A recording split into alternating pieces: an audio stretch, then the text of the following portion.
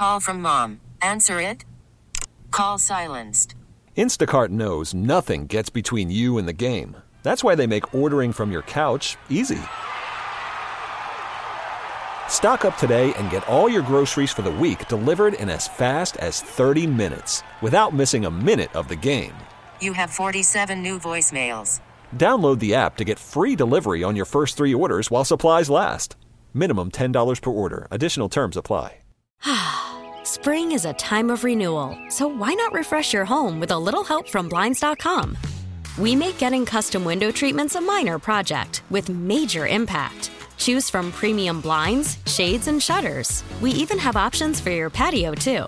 Blinds.com invented a better way to shop for custom window treatments. There's no pushy salespeople in your home or inflated showroom prices. Our design experts can help you find the perfect window treatments on your schedule. We'll even send free samples directly to you. Plus, we can handle the measuring and installation for you. Unlimited window treatments installed for just one low cost. And with Blinds.com, you'll always get transparent pricing. No hidden fees. Our free shipping and 100% satisfaction guarantee can put the spring back into your step and into your home, too. Shop Blinds.com right now and save up to 45%. Up to 45% off for a limited time at Blinds.com. Blinds.com. Rules and restrictions may apply.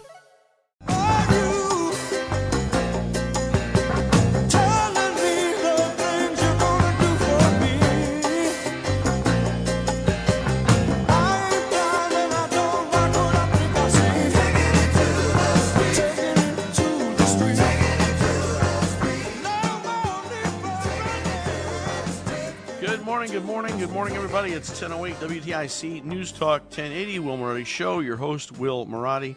Matt Sorice is at the Master Control Panel. The last several days, we've talked about this case out of Tennessee, this former nurse, Rodonda Vaught, who admittedly made a mistake, administered a wrong medication. Patient died, and what I think is a rare case, not only facing malpractice lawsuit, but also criminal prosecution, and she's been convicted. Could face up to 3 years in prison. A lot of opinion on it, and well, you know, we like to talk to folks who know a little bit more than we do about it. So we have asked, and he has accepted our invitation. Dr. David Emmel is an ophthalmologist. He's got an office in Wethersfield. He practices out of Hartford Hospital. He's also the legislative chair of the Connecticut State Medical Society. Dr. Emmel, welcome to the program. Oh, thank you for having me. I really appreciate the opportunity to talk about some of the issues that impact us, you know, with regard to malpractice. The specific case you're talking about, of course, involves a nurse and is very unique in so many ways. You know, I'm really not as prepared to speak about that, except I think I would call attention to the fact that there were numerous opportunities for her to double-check what she was doing, and she overrode them. And I think that played a significant role in the outcome of that particular case. Well, let me ask you just a general question then. I'm wondering, and this has come up in our conversation the last 2 days about this case, is there a larger, greater problem, structural problem within hospitals and healthcare in general, that there just doesn't seem to be enough nurses, maybe enough doctors? Clearly in COVID, you know, we know that, hospitals were overrun, but this happened pre-COVID. This was 2017. Is this more of a regular problem than people would suspect, that nurses are frequently overloaded with patient care and not necessarily able to spend the time or normalizing these deviations as far as overriding protocols? Is this happening more often, do you suppose? Well, I think that's a better question to put to somebody in one of the hospitals. Okay. I can tell you that the physicians and healthcare providers in general have been under enormous stress during COVID-19. We lost a number of our colleagues who just said, I can't do this anymore, and basically retired. COVID-19 was the final straw, and there's enormous stress in Connecticut because of other issues, regulatory issues, insurance issues. One of our big issues in the State Medical Society is retaining and recruiting the physicians we train in Connecticut. For example, we're only able to keep 20% of the physicians we train in our medical schools here, and we lose a similar number of the residents who train through excellent programs that we have in Connecticut. We train some of the best physicians in the world here, sure, but we have a brain drain. They leave, and we can't, and it's hard for us to attract them back. And that has to do with things like the high cost of living in Connecticut, taxes, but a significant part of it is the malpractice environment in Connecticut, which is particularly poor relative to other states. We're invariably ranked at the bottom of the list when studies are undertaken to, quantify and qualify which states are the best to practice in, and a big part of that is malpractice. Well, and it's kind of ironic. We've got some excellent medical schools here in Connecticut, and to think that we train these folks and we lose them, it's just it's heartbreaking. Yeah, it really is. It really is. I mean, I don't have a number. I don't have a percentage, but I'm going to guess. I mean, Connecticut's got the fourth highest move-out rate in the country, and people usually identify, things like cost of living, taxes, so on and so forth. And I guess that impacts physicians and nurses and everyone else in the and particularly, well. For, like I said, retaining and recruiting the physician practices. Usually, if we can get somebody to come to Connecticut, it's either because almost always because they have some sort of Connecticut roots, whether it's their own or their spouses that brings them back. But we're losing the best providers in all those categories because they find better opportunities in other states. Sure. I lost my primary care doctor, the best doctor I ever had, love him. And he left Connecticut and is practicing somewhere else in the country, and it's heartbreaking. Heartbreaking that you have these people that you trust, and then no fault of their own, but they end up giving really. Let me ask you another general question about this case, because this is the thing we've really been focusing on the last couple of days. I don't, in terms of recollection, I think it's rare. I think it's rare that these kinds of cases become criminal cases, and while the prosecutors in Tennessee are saying, well, don't worry, this doesn't set a precedent, I don't know how it couldn't. And there too lies potentially a struggle of getting folks to become nurses or doctors if they start thinking, well, maybe if I'm going to be sent to jail for making a mistake, I'll go be an engineer. I mean, what's the ramification of something like this, Doctor, where, people are actually facing jail time for... We know mistakes are made all the time. People are human. They make mistakes, whether they're doctors or nurses. But is this going to have a negative impact on, again, recruiting and, forget retention, recruiting and get them in the door in the first place? Pastor Will, you hit the nail on the head. I mean, absolutely. People don't go into healthcare with a cavalier attitude. We take it very seriously. Physicians tend to, most of us, be kind of type A personalities. We're very much perfectionists, and you don't sacrifice 10 to 12 years of the best years of your life to go into medicine training through medical school and residency to not help people. If you have to have a mindset where that is really an important part of who you are, and it's extremely stressful and hard for all of us when we do make mistakes. We are human. We sometimes make mistakes even when we're trying our hardest. And the threat of criminal prosecution is not insignificant. And it may be easy for a prosecuting attorney someplace to say, oh, this won't set precedent, but invariably these sorts of things have a way of backfiring. Tell us a little bit more about the Connecticut State Medical Society. I have to be very frank; I've never heard of it before. So, what's the purpose of the? What do you guys do?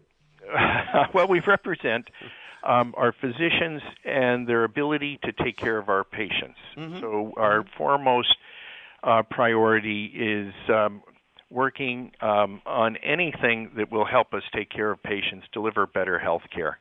And part of that role is working at both the state capitol and sometimes even in Washington to influence legislation that would help us do that sort of thing. So one of the issues, for example, we're working on right now is, we have a bill that we've been pushing for a long time that would improve our opportunities to attract and retain physicians by offering opportunities to pay back some of the enormous student debt that medical students acquire, sometimes up to $500,000 to get through medical school. So that would be a huge plus. That bill also calls for a task force on malpractice, which we've been strongly pushing for a long time. We had a task force about 10 years ago that made recommendations, only one or two of which were followed up on, and we're way overdue for a fresh look at malpractice and how we can, bring a better quality to it so that injuries are addressed at all levels, not just the highest level, and so that, there is a system where injured patients can be compensated, but doctors protected. And there are ways of doing that, and we think it's well worth exploring a better approach to solving these injury issues. Sure. Well, and I don't know. I don't know that. One of the things that I'm frustrated about this case is the fact that the nurse seems to be taking the full brunt of the responsibility here, and I'm wondering, why isn't the hospital called into question? Why is it that there seemed to be no accountability? There was no, she overrode a number of protocols. How come that wasn't found out by anyone? Why is this just going on? And there's no check and balance system. And then when it comes down to it, the patient dies. It's horrible. It's sad. It's tragic. But the nurse is the only one held responsible. And then the nurse now might go to jail. Why? I mean, I know it's a big deal. It's Vanderbilt. I understand that. But why isn't there more across the board? Why isn't there more accountability within the hospitals? I share with you the concern. I can't speak for the hospitals.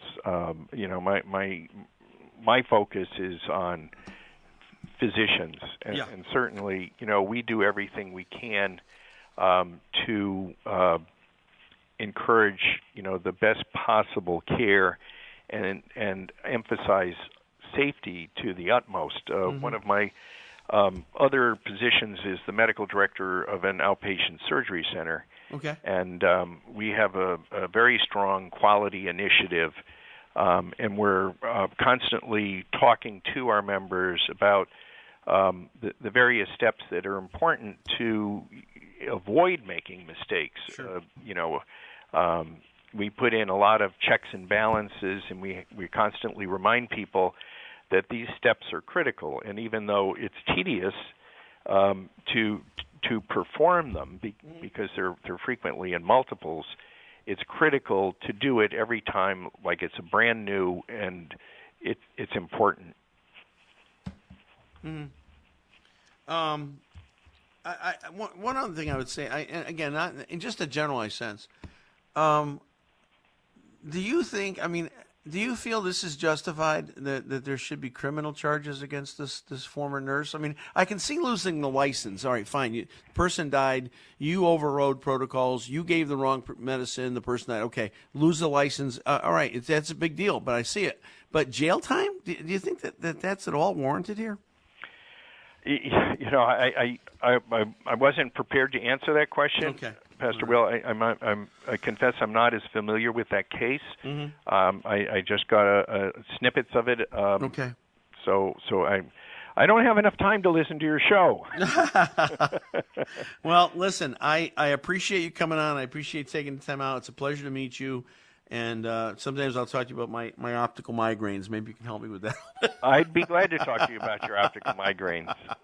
Anyhow, the State Medical Association is a great organization. Yeah. We really promote the best possible health care, and we're happy to work with anyone who will give us the opportunity. Great. Dr. David Emmel is an ophthalmologist. He practices in Wethersfield. He works at Hartford Hospital and is the legislative chair for the Connecticut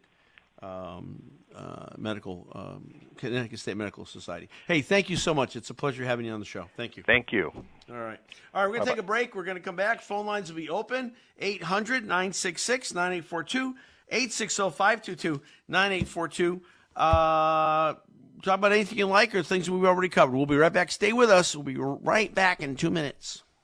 We really need new phones. T-Mobile will cover the cost of 4 amazing new iPhone 15s, and each line is only $25 a month. New iPhone 15s? It's better over here. Only at T-Mobile, get 4 iPhone 15s on us and 4 lines for $25 per line per month with eligible trade-in when you switch. Minimum of 4 lines for $25 per line per month with autopay discount using debit or bank account. $5 more per line without autopay, plus taxes and fees. Phone fee at 24 monthly bill credits for well-qualified customers. Contact us before canceling account to continue bill credits or credit stop and balance on required finance agreement due. $35 per line connection charge applies. See T-Mobile.com.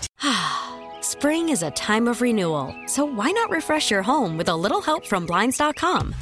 We make getting custom window treatments a minor project with major impact. Choose from premium blinds, shades, and shutters. We even have options for your patio, too. Blinds.com invented a better way to shop for custom window treatments. There's no pushy salespeople in your home or inflated showroom prices. Our design experts can help you find the perfect window treatments on your schedule. We'll even send free samples directly to you. Plus, we can handle the measuring and installation for you. Unlimited window treatments installed for just one low cost. And with Blinds.com, you'll always get transparent pricing. No hidden fees. Our free shipping and 100% satisfaction guarantee can put the spring back into your step and into your home, too. Shop Blinds.com right now and save up to 45%. Up to 45% off for a limited time at Blinds.com. Blinds.com. Rules and restrictions may apply.